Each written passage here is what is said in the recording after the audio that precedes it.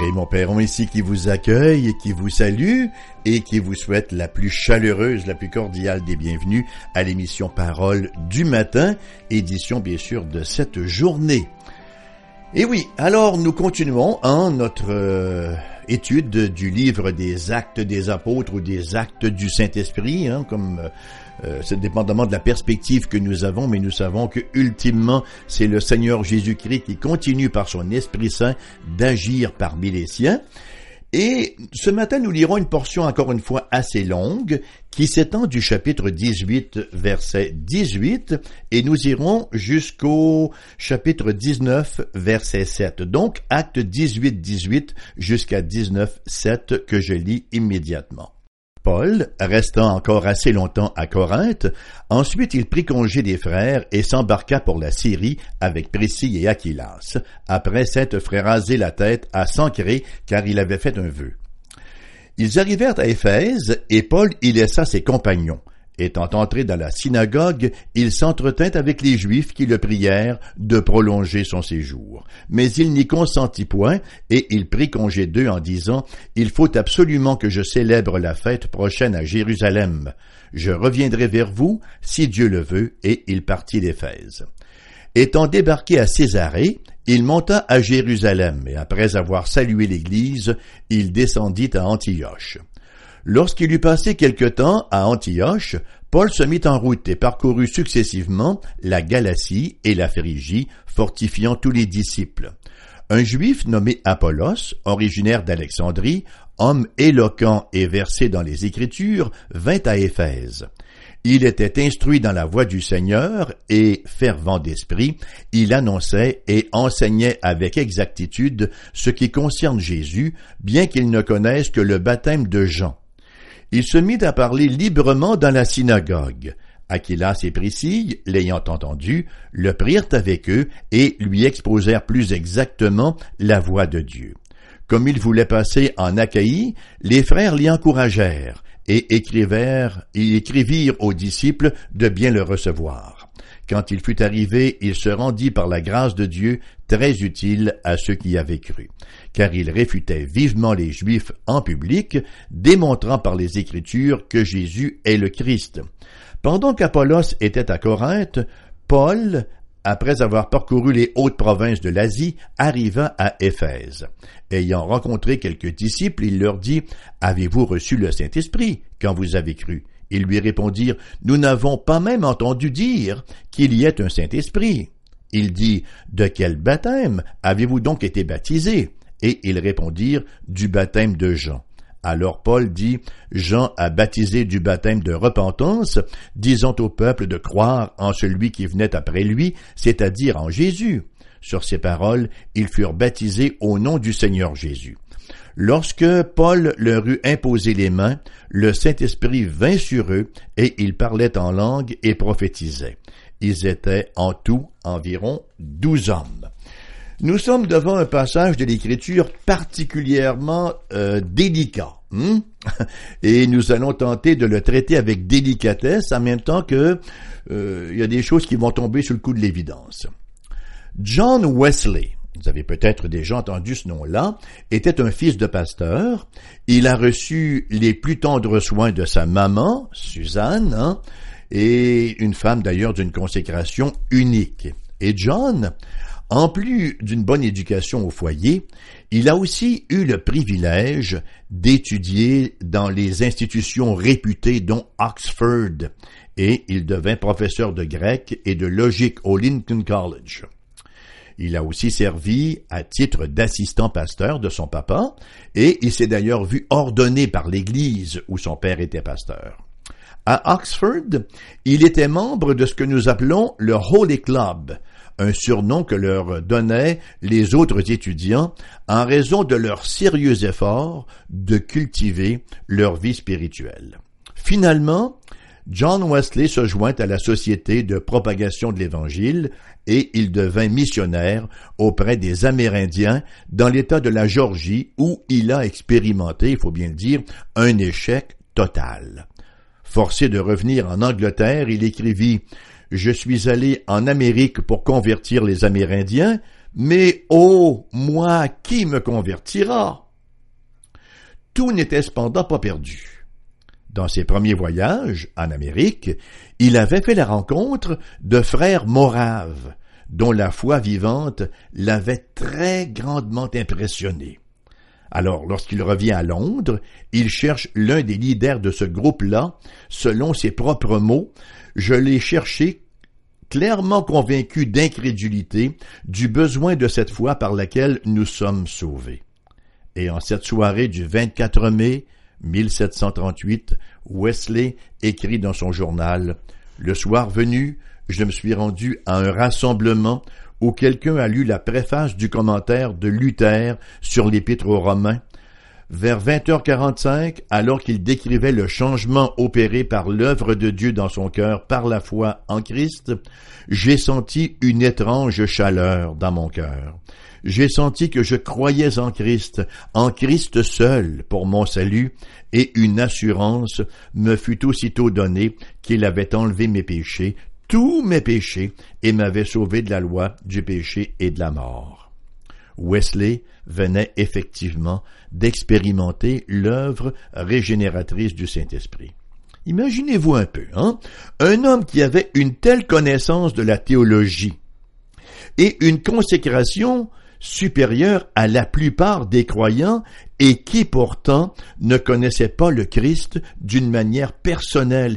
Il n'avait pas expérimenté la puissance à salut du Saint-Esprit. Il était dans l'Église, mais il était condamné. Il n'était pas sauvé. La portion d'Écriture de ce matin traite de ce phénomène-là, de gens religieux, mais qui n'ont pas personnellement expérimenté la réalité du Christ dans leur vie. Nous lisons, au verset 2 du chapitre 19, Paul qui demande aux gens, « Avez-vous reçu le Saint-Esprit quand vous avez cru ?» Ils lui répondirent, « Nous n'avons même pas entendu dire qu'il y ait un Saint-Esprit. » Lorsque nous proclamons la parole du Seigneur aux gens, on ne peut pas savoir, nous, si les gens nous écoutent, si les gens qui nous écoutent ont vraiment reçu le Saint-Esprit, parce que il y a beaucoup de gens qui vont par la suite professer la foi sans forcément la posséder. C'est une expression qui m'est très chère, faire la différence entre les professants et les possédants. Alors nous allons considérer, à partir du texte de ce matin, 3 profils religieux encore très courants aujourd'hui. Premièrement, nous allons voir ceux qui n'ont pas reçu le Saint-Esprit, qui n'ont pas été baptisés en Christ et, conséquemment, ne sont pas des chrétiens. Deuxièmement, nous allons voir ceux qui ont reçu le baptême de la régénération, le renouvellement du Saint-Esprit, pour reprendre l'expression de Paul dans son épître à Tite, et qui sont donc de vrais croyants. Et troisièmement, ceux qui sont véritablement croyants et ont reçu le Saint-Esprit, mais qui démontrent très peu d'évidence de la vie de l'Esprit. Donc, étude de cas numéro 1, Apollos, que nous retrouvons au chapitre 18, versets 24 à 28. Luc nous dépeint Apollos avant, pendant et après la réception de la vie du Saint-Esprit. Nous verrons d'abord ce qu'il était avant, versets 24-25. Un juif, nommé Apollos, originaire d'Alexandrie, homme éloquent et versé dans les Écritures, vint à Éphèse. Il était instruit dans la voie du Seigneur et fervent d'esprit, il annonçait et enseignait avec exactitude ce qui concerne Jésus, bien qu'il ne connaisse que le baptême de Jean. Apollos était ce genre d'homme qui ressort de la masse, une bonne connaissance de l'Écriture, dans le cas présent c'est une bonne connaissance de l'Ancien Testament. Il était d'Alexandrie, là où se trouvait la plus grande bibliothèque du monde d'alors, qui avait sur ses tablettes là la Septante, la fameuse traduction grecque de l'Ancien Testament, et en plus il connaissait les grands ouvrages philosophiques. Donc, non seulement Apollos connaissait-il l'Écriture, mais il maîtrisait aussi toutes les règles de la rhétorique d'Aristote. Et il mettait cela à contribution dans son enseignement des Saintes Écritures. Un personnage, cet Apollos-là, on ne peut plus agréable à écouter. Ça devait donc être agréable de l'entendre enseigner et de l'entendre prêcher. Son discours n'était rien de moins qu'une logique enflammée. Il parlait de Jésus, nous dit le texte, avec exactitude. Mais il n'avait connu que le baptême de Jean. Que lui est-il arrivé pendant la réception du Saint-Esprit? Verset 26 du chapitre 18. Il se mit à parler librement dans la synagogue. Aquilas et Priscille, l'ayant entendu, le prirent avec eux et lui exposèrent plus exactement la voix du Seigneur. Aquilas et Priscille reconnaissent les carences dans la compréhension d'Apollos, mais tout à fait subtilement ne le reprennent pas en public. Ils ne voulaient pas inutilement l'embarrasser. Ils le prennent donc à part et lui présentent l'œuvre complète du Christ. Ils lui présentent celui qui baptise de l'Esprit. Et c'est à ce moment-là qu'Apollos naît de nouveau et qu'il reçoit le Saint-Esprit. On peut en faire une déduction biblique logique. S'il n'avait reçu que le baptême de Jean, ce n'était que le baptême de repentance. Il n'avait pas reçu le baptême du Saint-Esprit que seul le Christ peut donner. C'est lui, le Christ, qui baptise de feu et du Saint-Esprit. Alors il avait une certaine connaissance du Seigneur Jésus-Christ à partir des Saintes Écritures, et il expose cette connaissance-là avec passion et avec grand don, car il était un bon orateur, mais il n'était pas lui-même né de l'Esprit de Dieu. C'est beau de voir cet érudit, Apollos. C'est beau de voir s'asseoir au pied d'un couple de faiseurs de tentes et de recevoir leur instruction. D'ailleurs, ce fut son salut. La vérité du Christ et la vie de l'Esprit, vous savez, ne sont accessibles qu'aux humbles, ne sont accessibles qu'à ceux qui savent écouter. Comme on dit souvent, qu'à ceux qui sont enseignables. Une telle attitude, elle est vraiment essentielle à la vie et à la croissance chrétienne. Chaque fois qu'on lit ou qu'on entend la parole de Dieu, nous devons l'écouter et nous devons la prendre en considération. Nous devons humblement l'écouter et la prendre en considération. Bon, maintenant, qu'est-il arrivé à Apollos après la réception du Saint-Esprit? Versets 27-28. Comme il voulait passer en Achaïe, les frères l'y encouragèrent et écrivirent aux disciples de bien le recevoir. Quand il fut arrivé, il se rendit par la grâce de Dieu très utile à ceux, très utile donc à ceux qui avaient cru. Il est donc devenu un ministre de l'Évangile efficace, tant et si bien qu'il semble même que certains en sont venus à préférer Apollos à Paul. Nous lisons en effet dans la première épître aux Corinthiens, chapitre 3, versets 5 et 6, l'apôtre écrit « Qu'est-ce donc qu'Apollos et qu'est-ce que Paul? Des serviteurs par le moyen desquels vous avez cru, selon que le Seigneur l'a donné à chacun. J'ai planté, Apollos a arrosé, mais Dieu a fait croître. » Apollos était donc devenu un très bon ambassadeur pour Dieu. Certains croient même qu'il serait l'auteur de l'Épître aux Hébreux. On ne peut être dogmatique, on ne sait pas, mais certains commentateurs croient cela et ça, effectivement, ça peut avoir un certain sens. Donc, pendant qu'Apollos est à Corinthe, arrosant ce que Paul avait planté, l'apôtre Paul, lui, arrive à Éphèse. Et là, il découvre des gens qui avaient le même problème qu'Apollos. Et ça nous amène à notre deuxième étude de cas, les 12 disciples, au chapitre 19, versets 1 à 7. D'abord au verset 13. Il nous est dit, verset 13, je dis bien, je suis complètement perdu, ou c'est le verset 3, un petit moment. Voilà, au verset 3 plutôt. Il dit, « De quel baptême avez-vous donc été baptisés? » Et ils répondirent du baptême de Jean. Voyez-vous, ils sont exactement dans la même situation où était Apollos. Ils avaient été baptisés du baptême de Jean-Baptiste. Ces gens-là avaient été en contact avec le ministère de Jean-Baptiste, mais ils n'avaient pas goûté au bénéfice de l'œuvre du Christ, n'est-ce pas? Il nous est rapporté, même au verset 2, ils disent « Nous n'avons même pas entendu dire qu'il y ait un Saint-Esprit. » Bon, ça ne veut pas dire qu'ils ignoraient tout du Saint-Esprit. allant même jusqu'à son existence. Le Saint-Esprit était descendu sur Jésus à son baptême, et certainement que Jean-Baptiste avait enseigné que le Messie baptisait les croyants de Saint-Esprit et de feu. Ces hommes ignoraient simplement que la promesse de la venue de l'Esprit était maintenant accomplie. Et Paul savait parfaitement comment remédier à la situation, puisque c'est le Christ qui baptise du Saint-Esprit. Qu'est-ce qu'il fait? Il leur prêche le Christ. Nous lisons au verset 4-7. Alors Paul dit, Jean a baptisé du baptême de repentance, disant au peuple de croire en celui qui venait après lui, c'est-à-dire en Jésus. Sur ces paroles, ils furent baptisés au nom du Seigneur Jésus. Lorsque Paul leur eut imposé les mains, le Saint-Esprit vint sur eux et ils parlaient en langue et prophétisaient. Voilà un grand changement. Nous sommes ici en présence d'une mini-Pentecôte. Nous voyons d'ailleurs le phénomène se produire à 4 reprises.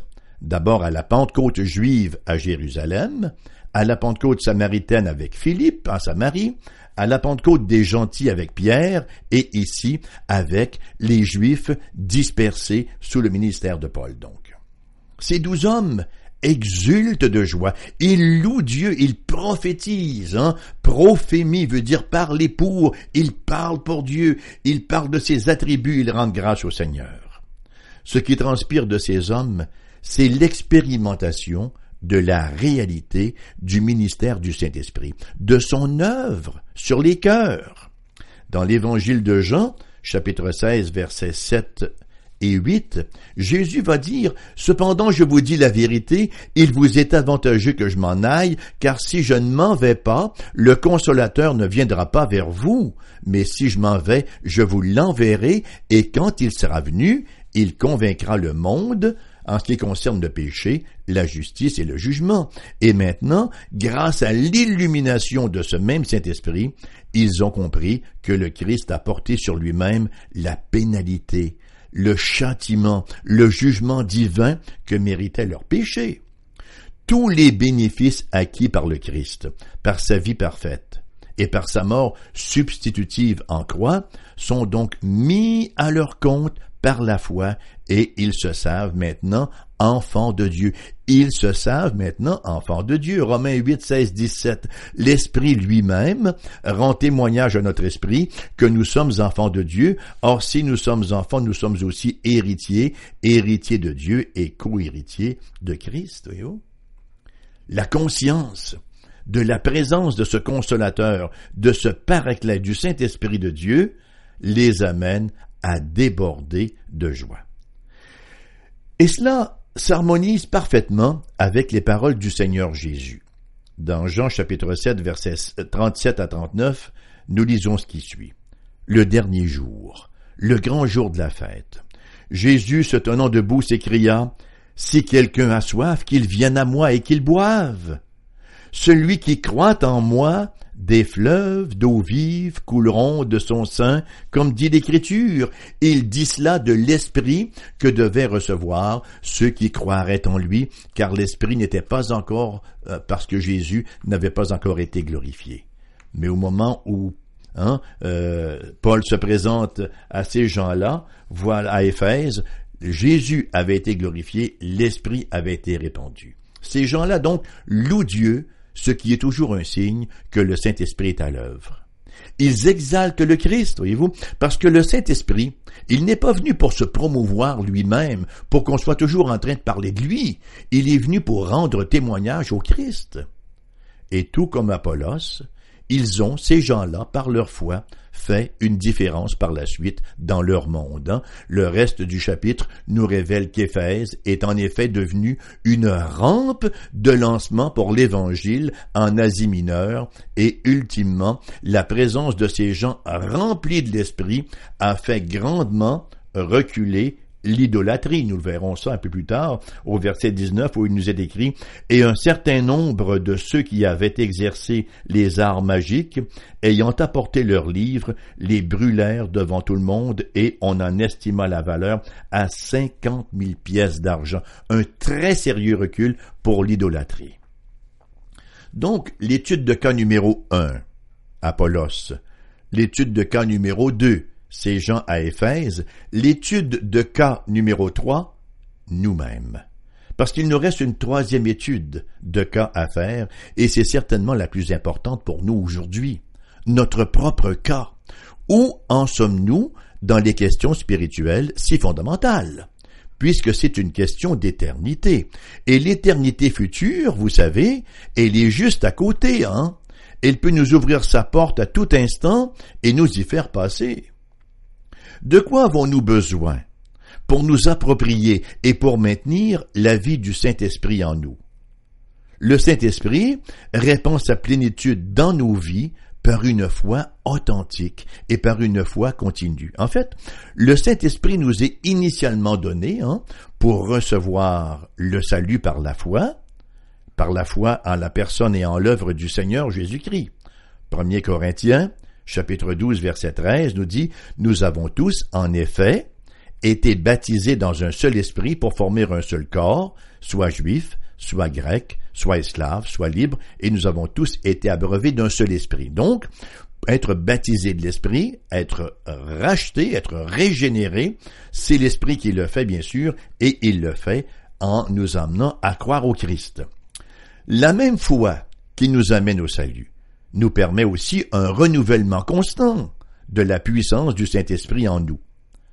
Encore une fois, l'apôtre Paul qui écrit aux Colossiens, chapitre 2, verset 6, il va leur dire, ainsi donc, comme c'est de la même manière, ainsi donc, comme vous avez reçu le Seigneur Jésus-Christ, marchez en lui, étant enracinés et fondés en lui et affermis par la foi, d'après les instructions qui vous ont été données et abondées en actions de grâce. Donc, comme vous avez reçu le Seigneur Jésus-Christ, l'ont reçu comment? Par la foi.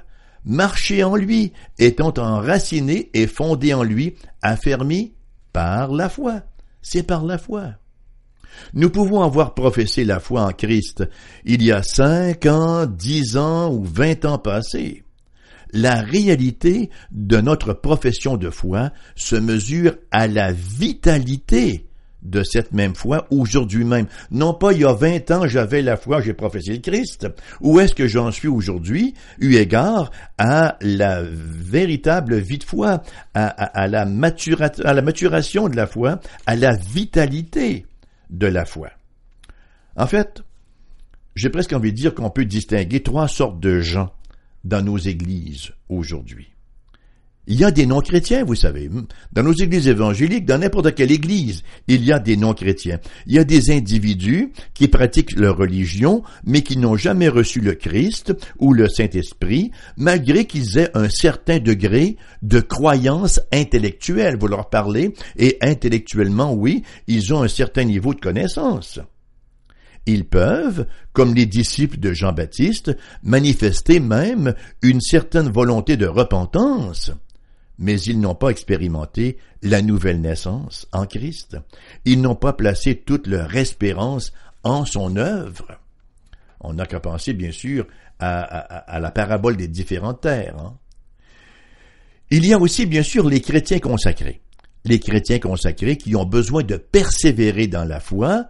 Et, à cette fin, Dieu nous a donné les moyens de grâce. Quels sont-ils, ces moyens de grâce-là? La parole de Dieu, la prière, la communion fraternelle, ça veut dire l'Église, et les ordonnances, ou si vous préférez, les sacrements. Et le troisième groupe, il y a finalement ceux qui ont supposément déjà cru, ayant reçu instruction quant aux injonctions de l'Évangile, qui ont même connu un beau départ, mais comme dans la parabole des différentes terres, la semence n'est jamais parvenue à maturité. L'appel à ces gens-là, c'est un cri à la repentance. Vous savez, vous allez entendre ces gens-là qui vont vous dire « Oh ouais, je prie encore à l'occasion, il m'arrive encore de lire la parole de Dieu, ou je suis encore chrétien. » Non, la semence n'est pas parvenue à maturité. Ces gens-là ont besoin de repentance.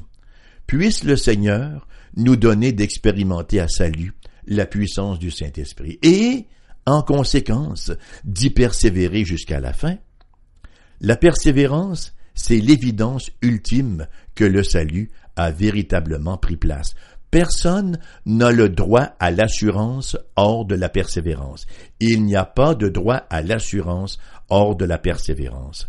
Matthieu chapitre 24 verset 13 nous dit « Mais celui qui persévérera jusqu'à la fin sera sauvé. » Hébreux chapitre 10 verset 38-39 « Et mon juste vivra par la foi, mais s'il se retire, mon âme ne prend pas plaisir en lui. Nous ne sommes pas de ceux qui se retirent pour se perdre, mais de ceux qui ont la foi pour sauver leur âme. » Puissions-nous, chers amis, prendre très au sérieux ces injonctions et quelle qu'ait pu être notre expérience passée, jauger la vitalité de notre vie spirituelle aujourd'hui. Non pas jauger notre fidélité à une religion quelconque ou à une connaissance intellectuelle, mais notre vitalité, notre amour pour le Christ, notre désir de voir son royaume aller de l'avant. Si nous n'avons pas cela en nous, nous devons venir au Christ dans la repentance, crier à lui de nous donner la foi et de nous pardonner effectivement nos fautes et de nous réconcilier avec le Père par son sacrifice parfait accompli à la croix une fois pour toutes. L'émission se termine ainsi ce matin. Merci d'avoir été là. Vous pouvez nous écrire à AERBQ, casier postal 40088, Québec, QC G1H2S5. Notre site internet foifm.com sur lequel vous trouverez l'adresse courriel. Et si vous désirez nous téléphoner, le numéro de téléphone pour les gens de Québec, 88 688 0506. Ailleurs en province, numéro sans frais, le 1-877-659-0251. C'était bien fin de votre part d'être là ce matin et j'espère que vous serez assez fin pour être là également lors de la prochaine. Je vous souhaite une excellente journée en présence du Seigneur.